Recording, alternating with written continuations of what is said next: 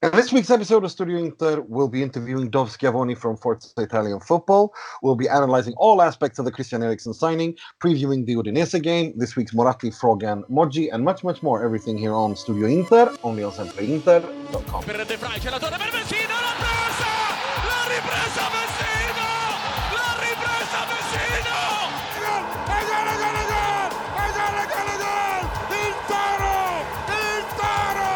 Il Toro! Il tiro! Samir! Bogdanovic! La recupera Brozovic, andiamo in contropiede, la porta è vuota, tira, attenzione, e gol! Benvenuti, bentornati to another edition of Studio Inter. I'm your host, Nima Tavallo Ruzzari, wishing you to a very happy week despite the draw. It's mostly down to a certain gentleman from Denmark, but we will get into all of that. But first, let me introduce my panelist. He is the preview writer, the excellent preview writer at sempreinter.com, Mr. Mohamed Nassa. Maybe, thank you for the kind words, maybe excellent preview writer, but terrible predictor of match results. But guys, very happy to be here tonight. Yes, we're very happy as well. And we are also joined by what the Miami News Times called the best AM radio show of 2018. He calls himself a voiceover artist. He's on 5 Reasons Sports and 560 WQAM in Miami, Mr. Alex Dono. Hey, I'm not quite as bad of a predictor as Mo, but not very good myself. But it's great to be back, guys, after a few draws on the pitch and a nice W in the transfer market. Without a shadow of a doubt, and we will be discussing that. But before we get into all of that, we are joined by the editor-in-chief of Marca in English, and also Forza Italian Football, unclear role, Mr. David Schiavone. How are you, David? Live from San Siro, I might add. I am live from San Siro. Ciao, hey guys. I hope you're well. I hope this is a bit upbeat given the transfer, despite the bad result of the weekend. Oh, it sure is. It sure is. You're there to watch Milan against Torino. Tomorrow it's Inter against Fiorentina. And I'll be back as well, Nima, as well. I should get a tent. Just camp. Because it's the Fiorentina game tomorrow, isn't it? It is, yeah. Well, right. Let's get right into it. I mean, you and I, we do. I've been on your pod, and we speak quite a bit on WhatsApp and whatnot. So, I'm kind of curious to hear where you stand because we haven't spoken about this yet. Do you think that Conte, this Inter under Conte, has overperformed? Do you think they've underperformed, or do you think that, or where do you rank them so far? I think it's just right, isn't it? It's not too hot, it's not too cold. It's just right. I think from where Conte's taken Inter from where you were last season, I think he's done a brilliant job. To be honest, I don't think he could really have done much more than what he has done. He's had a great first half of the season, and some of the performances have been absolutely brilliant. And there's only been maybe one or two, more so recently, where you kind of haven't been on the same level as you were, say, 2 or 3 months ago. So I don't think he's done too badly at all. And obviously with the recruits that have come in January, I think that's almost exactly what Conte needs to keep that push going for the rest of the season. That's a good point. I'm going to hand you over to Mo. Mo, you got a question for Dov? I wanted to ask you quickly. I mean, it's still fresh, hot off the press. Christian Eriksen.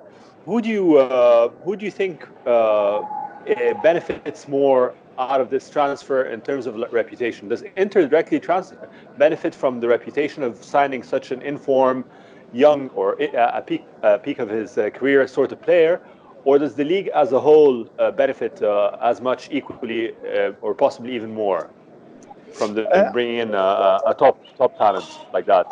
I think Inter benefit obviously most of all. Well, it kind of also shines a positive light on the league that, like you say, a player in his peak is choosing to come to Inter, and I'm sure he had. I know that he did have the opportunity to go to Real Madrid as well, but Inter wanted him more, and I think that attitude from Marotta, Conte, and the hierarchy at Inter to get him here had something to do with his decision to come here. And I think it's a big coup because obviously Inter are a massive club, regardless of what some people in England may think.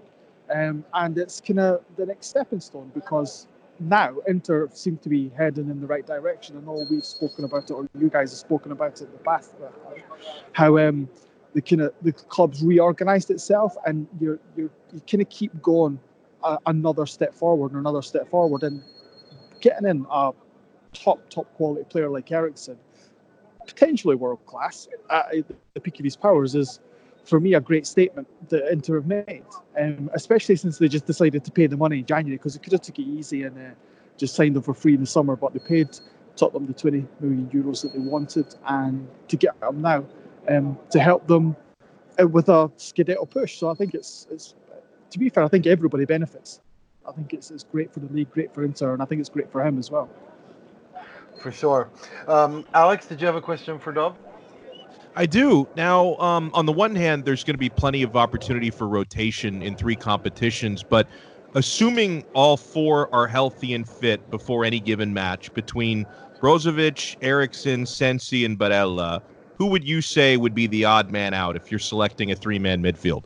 See, that's a tough one, Alex, because I've had this conversation with a few people, because I was like, where is Eriksen going to fit into this midfield? Because for me, he's the probably the most natural one for him to replace would be Sensi, because I think you'd want Eriksen to get closer to the strikers. Barella is a bit more defensive-minded for me than Sensi is, and obviously Brozovic is the linchpin of that midfield. So and the way he's performed this season as well, you wouldn't want to drop him. So I think Sensi is probably the one that's most at risk. But I think, given the way Conte plays and that intensity that he wants his players to play, I think there'll be opportunities for all 4 of them to rotate. You'll probably get a few combinations. I've heard people suggest that he could even play in front of the defence, kind of in the so-called Pirlo role, if you like.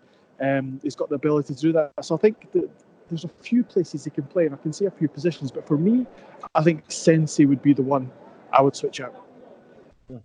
That seems to be the general consensus in Italy. But before we let you go, I know it's getting closer to kickoff. I'd like you to predict the very competition that you're going to watch tonight. Who's going to win it? The Coppa Italia. Oh, the Coppa Italia. I think if Inter obviously want to win a trophy, because I think if you don't win something this season, it could come across as a bit of a failure. So I think they'll probably be Juve. I think Juve are obviously the favourites, but I think they're going to be concentrating on the Champions League. So for me, I think just to get that trophy, it'll be Inter. No, I'm not just saying that because I'm on an Inter podcast either. All right. What about who's going to win the Serie A, and also which teams will get to the Champions League, and also who will get to the Europa League, the 5th and 6th? The Europa League's a tough one. There are a few good teams there, but Inter are among the favourites again. That I think that for Inter, that depends how seriously Conte takes the competition. Again, it might come down if there's no Coppa Italia, for example, the Scudetto's possibly at reach, then the Europa League would come into play if you're still in it. Scudetto, I can't see past Juve, unfortunately, guys. I just think that Inter will probably slip up a few more times, and apart from the match against Napoli, for me, Juventus have improved a lot since the winter break, and I actually go there quite a lot as well, and you can see Sarri's imprint on the team slowly coming. Napoli result withstanding. So I think over the second half of the season, I think Juventus will do what Juventus do, which is lovely for all of us. So yeah. No, but who do you think will finish 2nd to 4th, and who will finish 5th and 6th? Second, Inter or Lazio. I've got a sneaky feeling Lazio could have a wee bit of a Scudetto challenge in them. Obviously, they're there right now, and they've got nothing else to play for. So I can see them keeping their good run going and being up there with Inter and Juve. And then the 4th spot, I think it'll be Roma. I think Atalanta's. Because Atalanta are still in the Champions League, then it's going to be tough for them to kind of manage that, plus Serie A. And I think Fonseca's done a really good job at Roma. He's kind of got a bit under the radar, given how well Lazio are doing and Conte's impact at Inter, that he's kind of went in there and done a pretty good job, given the state that they were in. So top four will be Juve at the top, and then Lazio and Inter, and then Roma getting the last one. With, I think, Atalanta will get Europa League, and I've got a sneaky feeling that Milan could do something, which would be unbelievable if they managed to get European football given the season that they've had. Absolutely. Couldn't agree with you more. Right. So thank you so much for coming on. Buona partita, buon lavoro, and we'll talk to you soon. Perfect. Thank you, guys. Have fun. Talk soon. Ciao. Right, thanks a lot, Dov. I would like to thank Dov there, and at Dov Schiavone on Twitter if you want to follow him. He runs Forza Italian Football, and he also runs Marza in English, and he used to run the Gazzetta, the English version of Gazzetta dello Sport, which is no longer, which has been discontinued for quite some time now. Right, well, let's go to that, Eriksson. Let's talk about the statement of intent and what it means. I'm going to hand over the floor to you, Mo, because I think you've got a lot to say and you don't need a question from me to say it. No, I think, like you rightly said before we went on air, this is a serious case of BDE. I'm very happy that Don Marotta is swinging his big bat, like Eddie Murphy's impression of the Caribbean vacation in Delirious, if anyone that can get the reference. But no, I look. I think what's a beautiful girl like you doing here all alone? Oh man, I'm gonna watch that because of you tonight. Me too. Oh, brilliant! So I think more than the actual impact on the field, which could be Schneider-esque from Eriksson, but even more on top of that, it's that first of all the intent, the fact that we are able to get a top talent that is wanted by other clubs, pull him away from those other clubs and attract him to Inter, to the Serie A, is fantastic for the project. And I think also the timing, right now, the team, I mean, we're all in dire need of a pick-me-up. The squad needs an injection of, proper positivity, with all due respect to Vignon. But bringing in Eriksson at this point in time is, I think, probably just what the doctor ordered. So I can't, I'm not going to talk about what we expect of him, because everyone knows what Eriksson's about and exactly where Conte will want to deploy him. So yeah, no, I think it's I couldn't be happier. I couldn't be happier. This week went from absolutely atrocious, or the weekend went from absolutely atrocious to very good to absolutely fantastic now. So couldn't be happier. That's the thing for me, though. I'm glad you brought that up, because for me, it's such an important thing, because January ended because Inter always has January depressions, and so they did this time as well. It's no secret, 3 draws and whatnot, but it was a better way, but it was a better depression, if you will, in quotation marks, than it was before. And Inter kind of come out of it going into Fiorentina by galvanizing the club, by bringing in one of the most sought after players in Europe. I mean, let's not forget who was after this guy. It was PSG, it was Real Madrid. There was, there's a absolutely hilarious montage going on Twitter of Monblano, the guy who covers Juventus, who broke the Cristiano Ronaldo news, where he's talking to a Danish journalist from last summer about how much about Juventus' chances of signing Christian Eriksen. These are all the clubs that were in there, and Inter got him. Full stop. Inter just got him right under everyone's noses, and that is, and they do it at a time. I mean, they already had an agreement with him for June, and a contract signed for June from the 15th of January. What the management decided, what Suning decided, was to go all in now.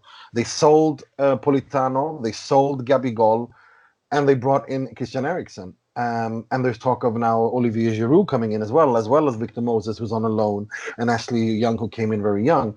This is a way. This Eriksen signing is really the cream, the cherry on the top here. It's the icing on the cake, and it really galvanizes the club, and they come out of a difficult period. I mean, no one's talking about that. Everyone's positive. and that has a lot of ripple effects, which I think shouldn't be underestimated. Alex, floor is yours. Let me know your thoughts.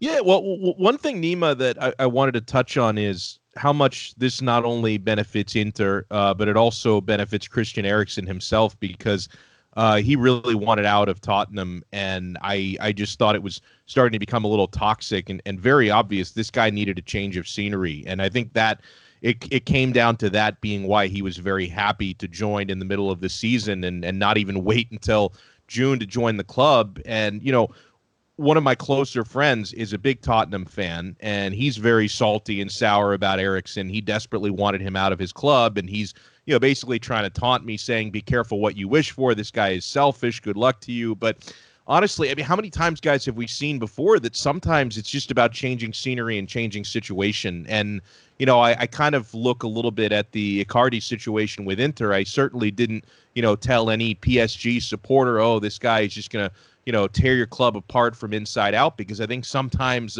change of scenery is important when, you've ended a cycle. I mean, Eriksen had been with Tottenham since 2013. That's a really, really long time for a player of his caliber to stay with one club throughout his prime, and he had wanted out of there for more than a year. So I'm really, really curious to see what sort of energy he comes out of the gate with, because I think this guy, with the way he was, treated by a lot of the fans of the club that he used to play for, a lot of negativity, a lot of negative energy swirling around. And I think this is a huge weight lifted off his shoulders, because the next time you see this guy take the pitch for a home match, instead of people booing him, they're going to be singing his name at the Meazza. So I think it's going to be wonderful to see the way Eriksen is received the first time he comes on, probably as a substitute before he gets his first start. And, I think he's really going to come out there with a lot of energy and a big chip on his shoulder. I hope so. Well, we're all in agreement here what it means, kind of in terms of intent and marketing and all and what have you. But what about if we talk about this from a tactical point of view? Because I don't see an issue here, because given how Conte drives his players and really exhausts them, you need to have at least two players in every position to be able to play this guy's football. So I'm not worried about that. I'm absolutely not worried about the rotation. I think players will need to be rested, and they will, everyone will be. So I don't think this is an issue as such. But Christian Eriksen is a trequartista. He's a number 10 role. And I wonder if we're, I'm speculating here, and I'm wondering here, because we haven't heard anything about the Lautaro negotiations and the new contract in quite a while, and Inter are putting a little bit of water on that, and you don't hear it. You hear of Barcelona waiting there on the sidelines in the summer to activate that clause for 120 million euros. Inter have been wanting to sign Sandro Tonali, and half of Europe has been as well. Is it really impossible that we're moving towards a 3-5-1-1, given how, with Eriksen as the number 10 role, and given how previously in the past Antonio Conte has played in his midfielder scored a heck of a lot of goals, both at Chelsea and at Juventus? Is that the direction we're heading towards? And what do you feel about that, Mo? I think, I have to say it hadn't crossed my mind that for me, what Lautaro has done so far this season is proven that he's the next crown jewel in the Inter cabinet.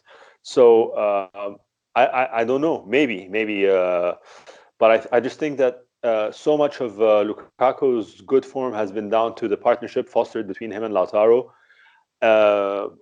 I don't know if it's worth, possibly disbanding that duo to bring in Tonali. It hadn't crossed my mind, I have to say. It hadn't crossed my mind. But if it were up to me, I reckon that I would much rather keep Lautaro Lukaku intact, play Eriksen in a trequartista role with Barella and Brozovic, and rotate Sensi in and out in one of these three places, because we know that he's clearly his fitness is clearly an issue, and he's going to be in and out of the squad, and we can't rely on him as the fulcrum of that midfield. So this for me is what I had imagined the module looking like. It was Brozovic, Barella, and Eriksen. and Victor Moses and Ashley Young giving both defensive solidity in a less physical midfield, much more defensively solid than Candreva, and bless his heart, Biragi.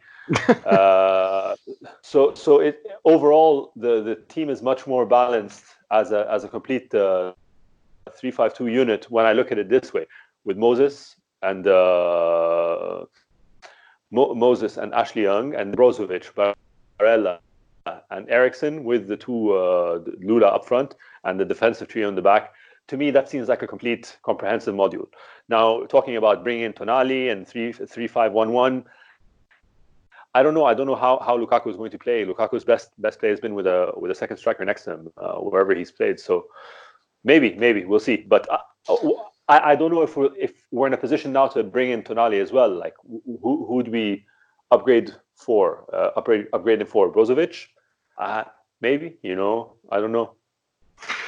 Alex, what are your thoughts? Because I'm thinking. Yeah, sorry, go. Well, no, I've given what you said a lot of thought from the Lautaro angle, because just the reality is if Barcelona is dead set on signing him, and if he is dead set on joining Barcelona, there's really nothing Inter can do to stand in their way.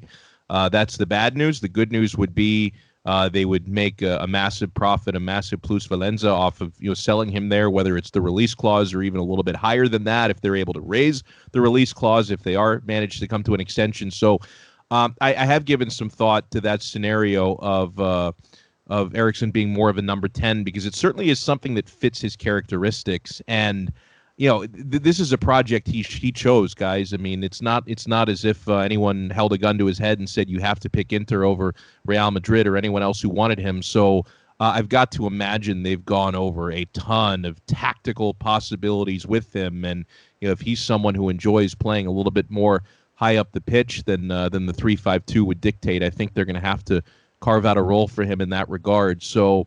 It's certainly interesting. And, when you bring up Sandro Tonali, not only is this a player that I tremendously covet, it's one of those things where not only can he help any team he joins, in our case Inter, but you want to keep him off Juventus at all costs, because you're worried about what could happen if he does join Juve with Kulusevski already going in there next summer, how formidable their midfield could become. It's sort of been the weakness of their squad recently. So these are certainly things that swirl through my mind, but I do get what Mo is saying. It's hard for me right now to go over kind of like the Rain Man big board of all these tactical possibilities when we haven't actually seen Eriksson put on the shirt and exactly see what kind of a role he's playing. So I think my opinion on this is going to evolve a little bit more over the next 4 months.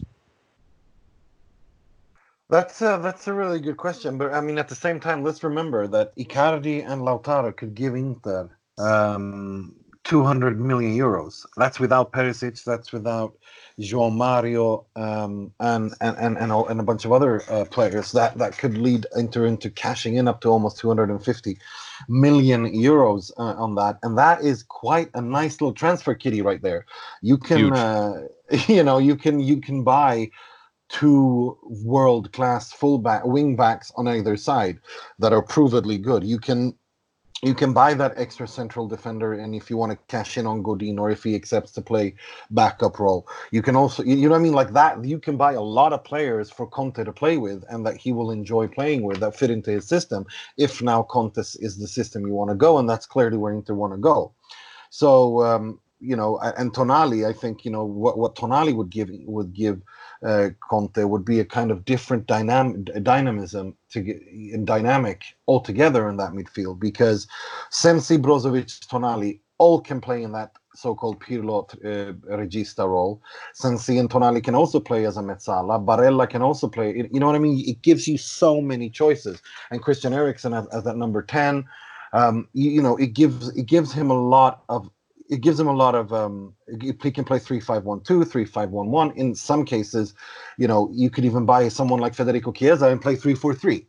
So it opens up a lot of doors. Oh my God, Nima! I knew you were. Enough already. I know you were going to. Enough of that. No, buying Chiesa, and there's nothing you can do about it. No, but seriously, I mean, Federico, it gives him a lot of options. I mean, I love Lautaro, and I hope that they play, because I think Lautaro is the next superstar in football, and I hope that he turns into a superstar at Inter, because together with Lukaku, they just, God, what are they doing? I mean, it's unbelievable. But at the same time, I mean, as you said, Alex, there's nothing Inter can do about it unless Lautaro signs a contract extension removing that clause, and it doesn't seem like he's willing to do that. So I don't know, but I mean, before we get to that, what do we expect? I mean, so you're saying, so Mo thinks, if I got you correctly, 3-4-1-2 with Eriksen as a number 10, Barella and Brozovic behind him. I'm thinking that will be the most logical choice, given that Stefano Sensi is our Ming vase.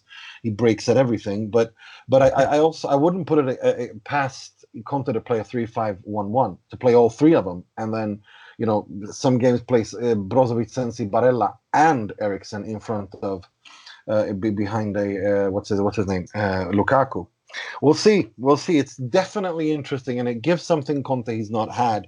Options, and that's what's the most important thing. And you also wonder if there could be the time to experiment with that over the next couple of weeks, since Lautaro is going to be suspended through the derby. So obviously you still have Sanchez available, certainly, but if there's ever a time to experiment, maybe do it when you don't have your top strike partnership.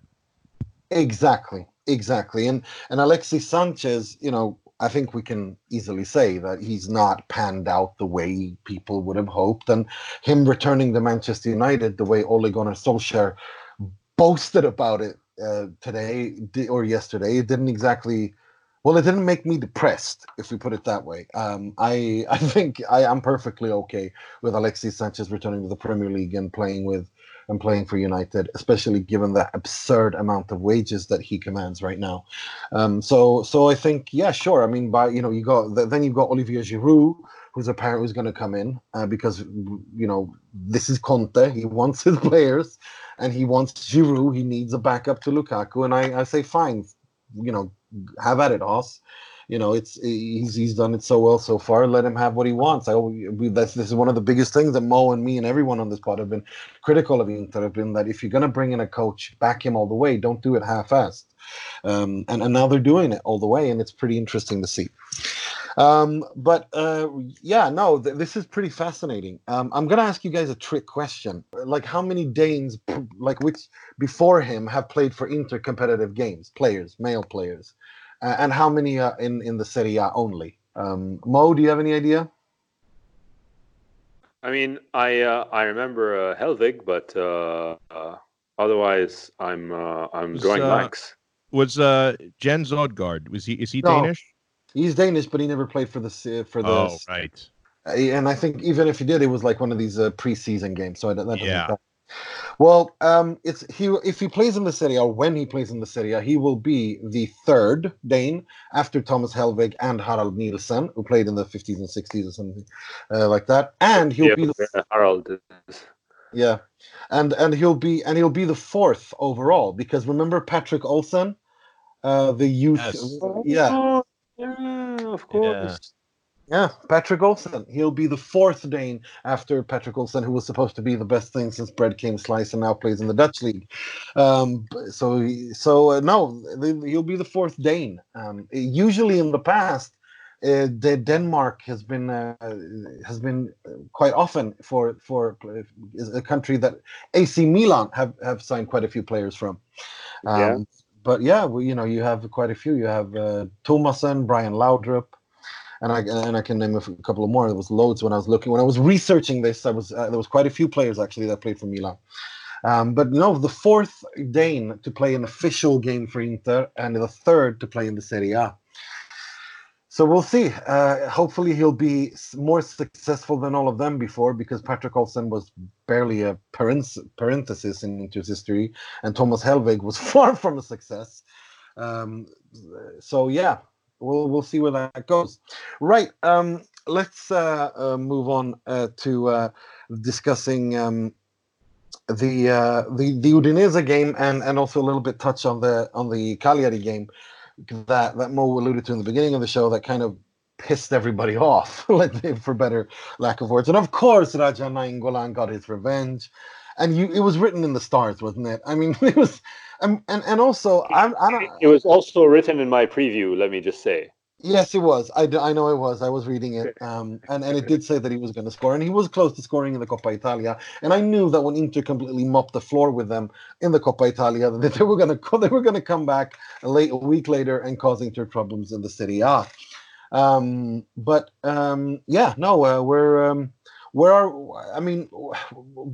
did you think about that thing? I mean, to me, we have to talk about the referee because it was the worst refereeing performance. I'm not blaming the referee for Inter not winning, but it was the worst refereeing performance I have seen for a very long time this season, without a doubt. What do you think, Mo? Yeah, I mean, when I had read a report, I didn't know this before, but when I was researching the referees for the preview, I didn't know that he was the referee who did the Parma game last year when Di Marco scored that handball wasn't counted. Yeah. No, I mean, clearly it's garbage. It's not as bad as Aviso last year with the Fiorentina game and the penalty against D'Ambrosio. But and like you rightly noted, we didn't lose because of refereeing errors. It was just a atrocious standard of refereing. The guy's just a numpty. You know, he should be allowed nowhere near a Serie a top level European top flight European competition. I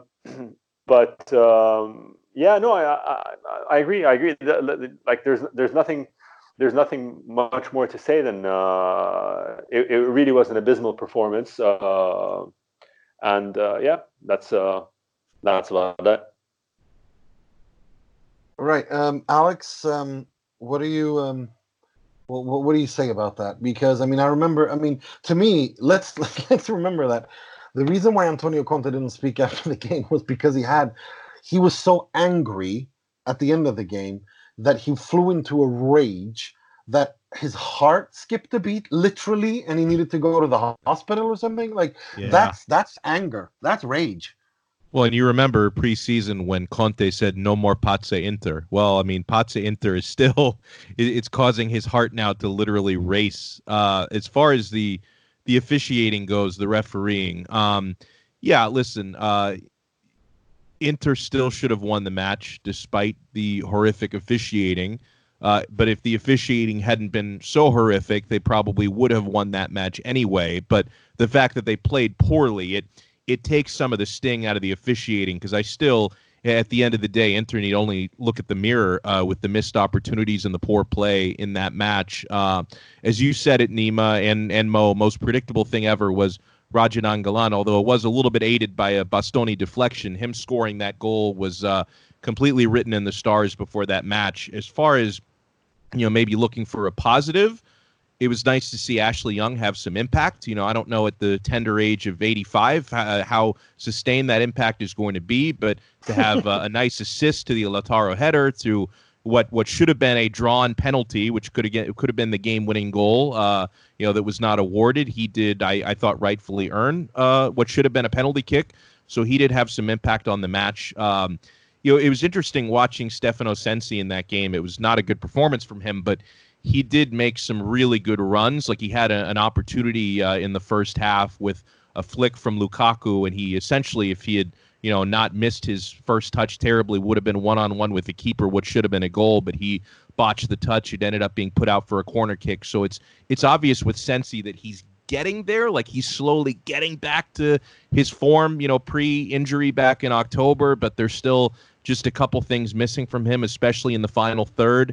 I was happy to see Grandpa Borja play okay. I mean, obviously this is not a world-class option at midfield. It's why Inter is going out and bringing in the likes of Christian Eriksen. But, I know that, Nima, you're very much on top of giving credit to Borja, and I completely agree with you. This is a guy I don't think is appreciated enough as a squad player. He's always a good soldier, always goes out there at 34 years old, 35 years old, and provides some pretty meaningful moments for Inter. So certainly not a match I come away feeling good about, but maybe there were a few individual performances I can tip my cap to. And And obviously, if you look at the Serie A weekend as a whole, it was not a catastrophe because Lazio dropped points. They probably should have dropped all the points because I thought Roma outplayed them in the derby, and then Juventus went out there and fall 2-1 in Naples. So Inter did not lose any ground compared to Lazio. They actually gained a point on Juventus. So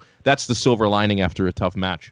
For sure, it is. And we Inter now go to another difficult game, and the game's all in February because let's remember we have a derby coming up after this. It's Udinese.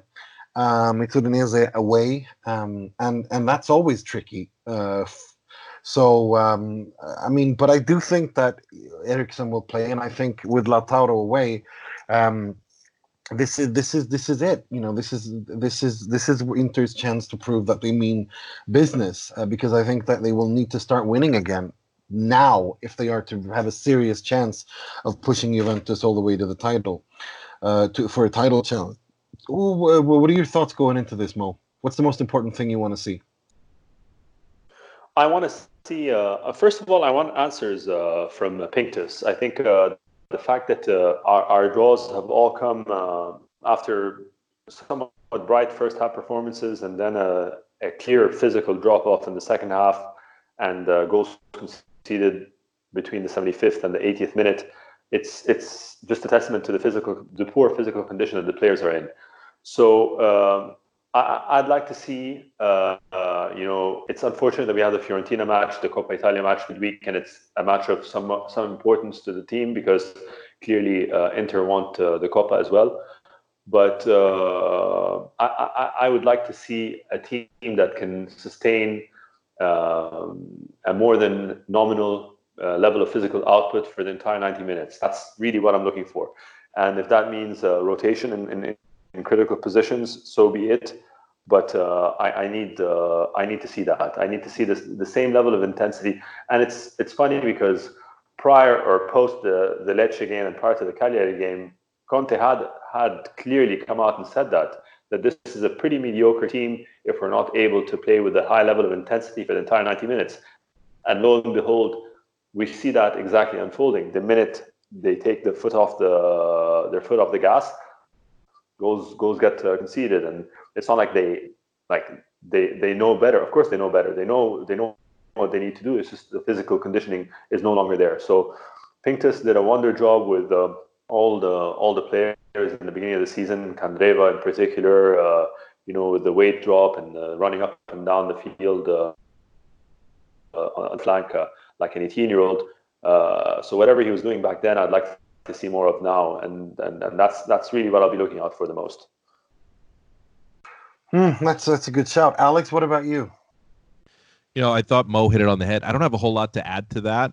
You certainly want to see intensity for the full 90 minutes. We've seen too many lapses in recent weeks. And I think the big thing for me is I look at the clash with Udinese, to me, with no disrespect to them, it's obvious Inter have the quality that they don't. I think it's just more about seeing Inter need to put it together. And I think a big part of that is they've not been clinical enough in finishing their chances. I mean, how many of these 1-1 draws can we look back and say, wow, well, they hit the woodwork, 2-3 times in the game, or there was that run we made where they were a half yard offsides before scoring a goal that was called back. I think maybe part of these missed chances could just be, the bounces don't always go your way. Like there are some games where you score 4 goals when you probably shouldn't have that many. Others where you're limited to 1 goal where you should have had more. So whether it just needs, whether it requires just a little bit more luck or it just requires a little bit more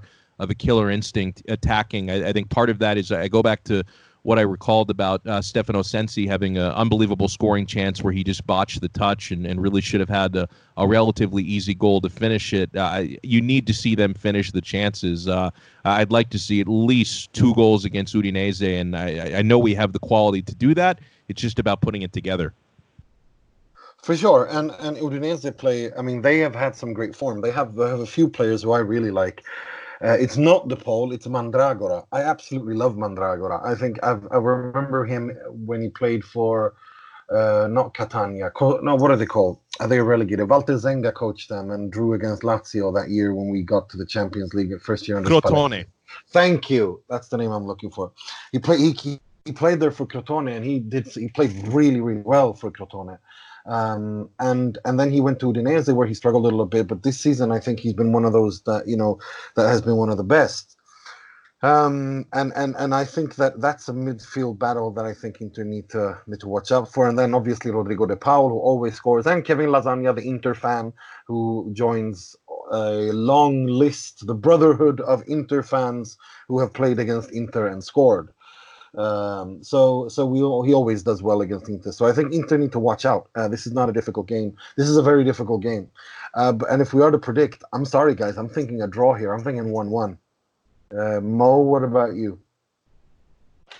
I think we can't have any more draws. I think January curse broken. I think, or will it be? Will it still be January? Will it be the 31st? I can't remember. No, January curse broken, and I think finally we're going to get a proper Conte-esque performance from the team, and I think Lukaku is going to find the net, and I think it's going to be what Alex predicted, a 2-0 or a 2-1 win. Difficult, ground out, well-deserved, and precious for Inter. I hope you're right. Alex? What I'll predict, guys, is maybe this is wishful thinking, because I would like to see what we haven't seen in the last 3 Serie A matches, and that's even when you're 1-1 late in the match, to find the breakthrough, to find the late winner, Lazio style, 85th minute on, Matthias Vecino is not going to be called up to be the guy to do that this time around. So maybe I see the winner, 2-1 winner coming from the midfield. I'll go with Barella, who had, some chances to score in the first half in the previous game. So I think unlike the previous games where Inter could not find the late winner, the late difference, I think they'll get it this time. I'm not expecting maybe a walk in the park, a cakewalk, anything like that, but I think maybe past minute 80 we'll finally see the breakthrough.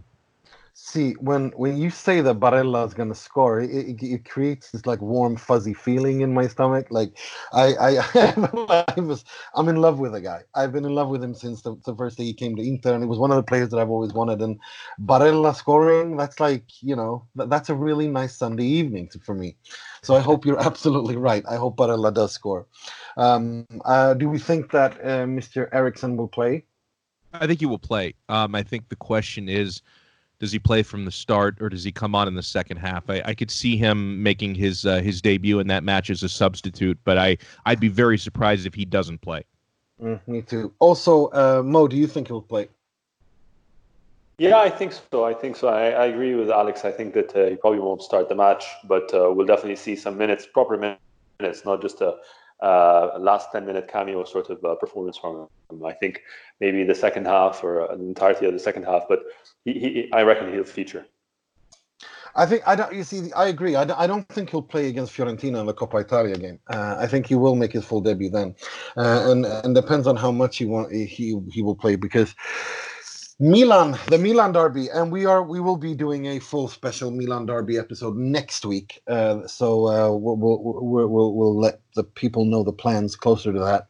But it's going to be something special. It's going to be exciting. We're all looking forward to it. I'm dreading it because Ibra against Inter, whenever he played for Juve or Milan, he scores against Inter, and he's galvanized them.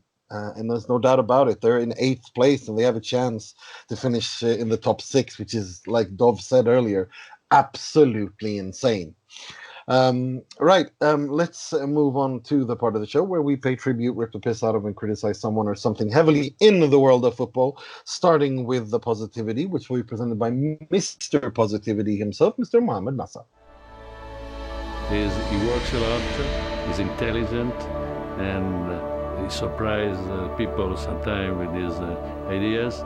Not easy to find one person all these qualities.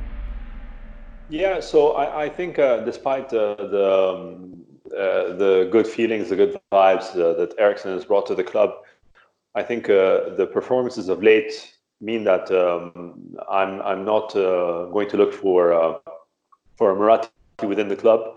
I think this week's Moratti has got to be Mr. Lino Gattuso. for finally. I love the pettiness. I love the pettiness. I absolutely love the pettiness. Honestly, there's nothing petty there. I've always had a lot of love for the guy. I think he is absolutely mistreated as a manager by Milan. I think that the media have slighted him strongly for his start at Napoli, a very toxic environment, and he seems to be doing quite well. And for things to come, for things to finally gel together against Juventus in the week where we needed Juventus to really drop points, couldn't have asked for more. So hats off to Gattuso for leading Napoli to taking all 3 points against Juve and keeping Inter in the race. And a little shout out for Maurizio Sarri for pissing off Juventus fans by saying the things he did after them having lost the game. That I enjoyed that. I would be lying if I didn't say really petty. But I mean, like, you really have to be petty to get pissed off at that. The guy was it was a completely benign statement, and it was honest. I liked it. I did it too. Yeah, it speaks volumes of the people who got upset by it rather than the person. Absolutely, and I agree with everything you said. But I knew they were going to get upset, and I enjoyed that. I'm sorry, shoot me. Like as soon I was watching that live, and I saw the way in which he said it, the intonation, it was exactly like you said. There was nothing wrong with it. But I knew I know who was going to get upset, and I know why they were going to get upset, and I know exactly what they were going to say. And I'm sorry, I giggled. What are you going to do? Right, let's move on to something much more comical, this week's Frog, which will be presented by Mr. Alex Dono. È clamoroso! Autogol di Ranocchia! Well, Nima, clearly you were just looking to your crystal ball, because I'll expand on that, but that's my Frog. And it's not the actual comments themselves from Sarri, but I will read them to you for reference. It was more of the reaction. So after Sarri loses 2-1 back in Naples, he was asked, are you more, Sky asked him, are you more annoyed for losing in Napoli? His response, honestly, no. I'm happy for the guys I have a connection with forever. He's talking about the Napoli players, his former players. So if I have to lose, then I'm happy for them because I owe them a lot. And guys, I had the same reaction personally. Like, what wrong did he say there? What wrong did he say there? But of course, I so enjoyed the reaction of the Juventini, who already, they react so poorly to losing and dropping points because they are so spoiled from, the amazing 8+ year run that they've been on. And, oh, this guy is not one of us. Get rid of this guy. What a clown. What an idiot. It's only their second loss in the entire Serie A campaign. But, to see Juventini just lose their minds off of what was, I thought, not only a very benign comment, but I thought a very respectful comment to, players that he has a big bond with that he used to coach.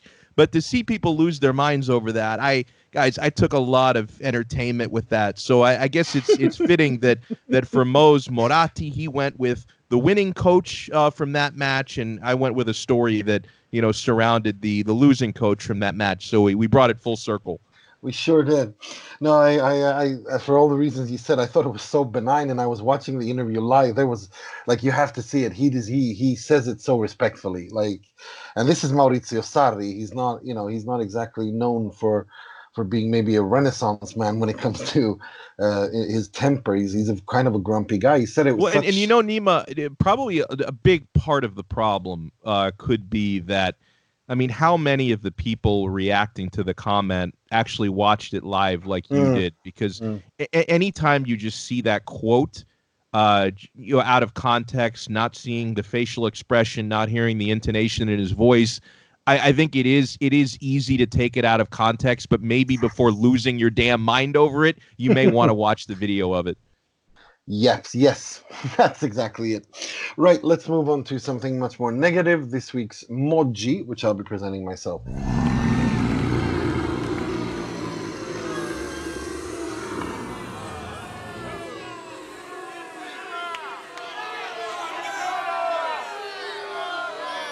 This week's Moji comes from Spain, and it's again the issue of racism in football and the despicable acts and monkey chants and hurling of racist abuse against Athletic Bilbao's forward Iñaki Williams by the Espanyol fans who were making monkey noises to him throughout the entire game and when he came off the pitch. You know, this is disgusting. We don't need, don't want this anymore. Don't want to see it. You know, and it happens all over Europe, and we have to call it out every time it happens, and it has to stop. Right, that's all we had time for this week. I'd like to thank Dov Schiavone at Dov Schiavone for those of you who want to follow him on Twitter. I'd like to thank you, Mo. Thank you very much. Always a pleasure being here. And I would just like to note that although Dov Schiavone's beard is glorious, it is only the second best beard in the world of calcio, followed not very closely behind the great Alex Dono himself. Ooh, is that true? I didn't know that, Alex. That. Have you been growing a bit? I know you've got like a stub, but I didn't know you had a full on. It was up until about a week ago. It was venturing into Tom Hanks in Castaway 4 years on the island territory.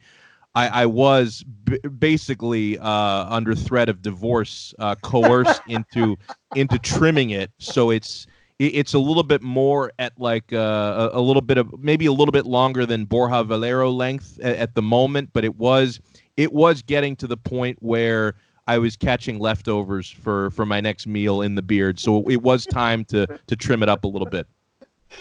Well, we're happy that you're not getting a divorce and that your beard is no longer a refrigerator of sorts. So thanks for coming on, Alex. Thank you, guys. It's always a pleasure.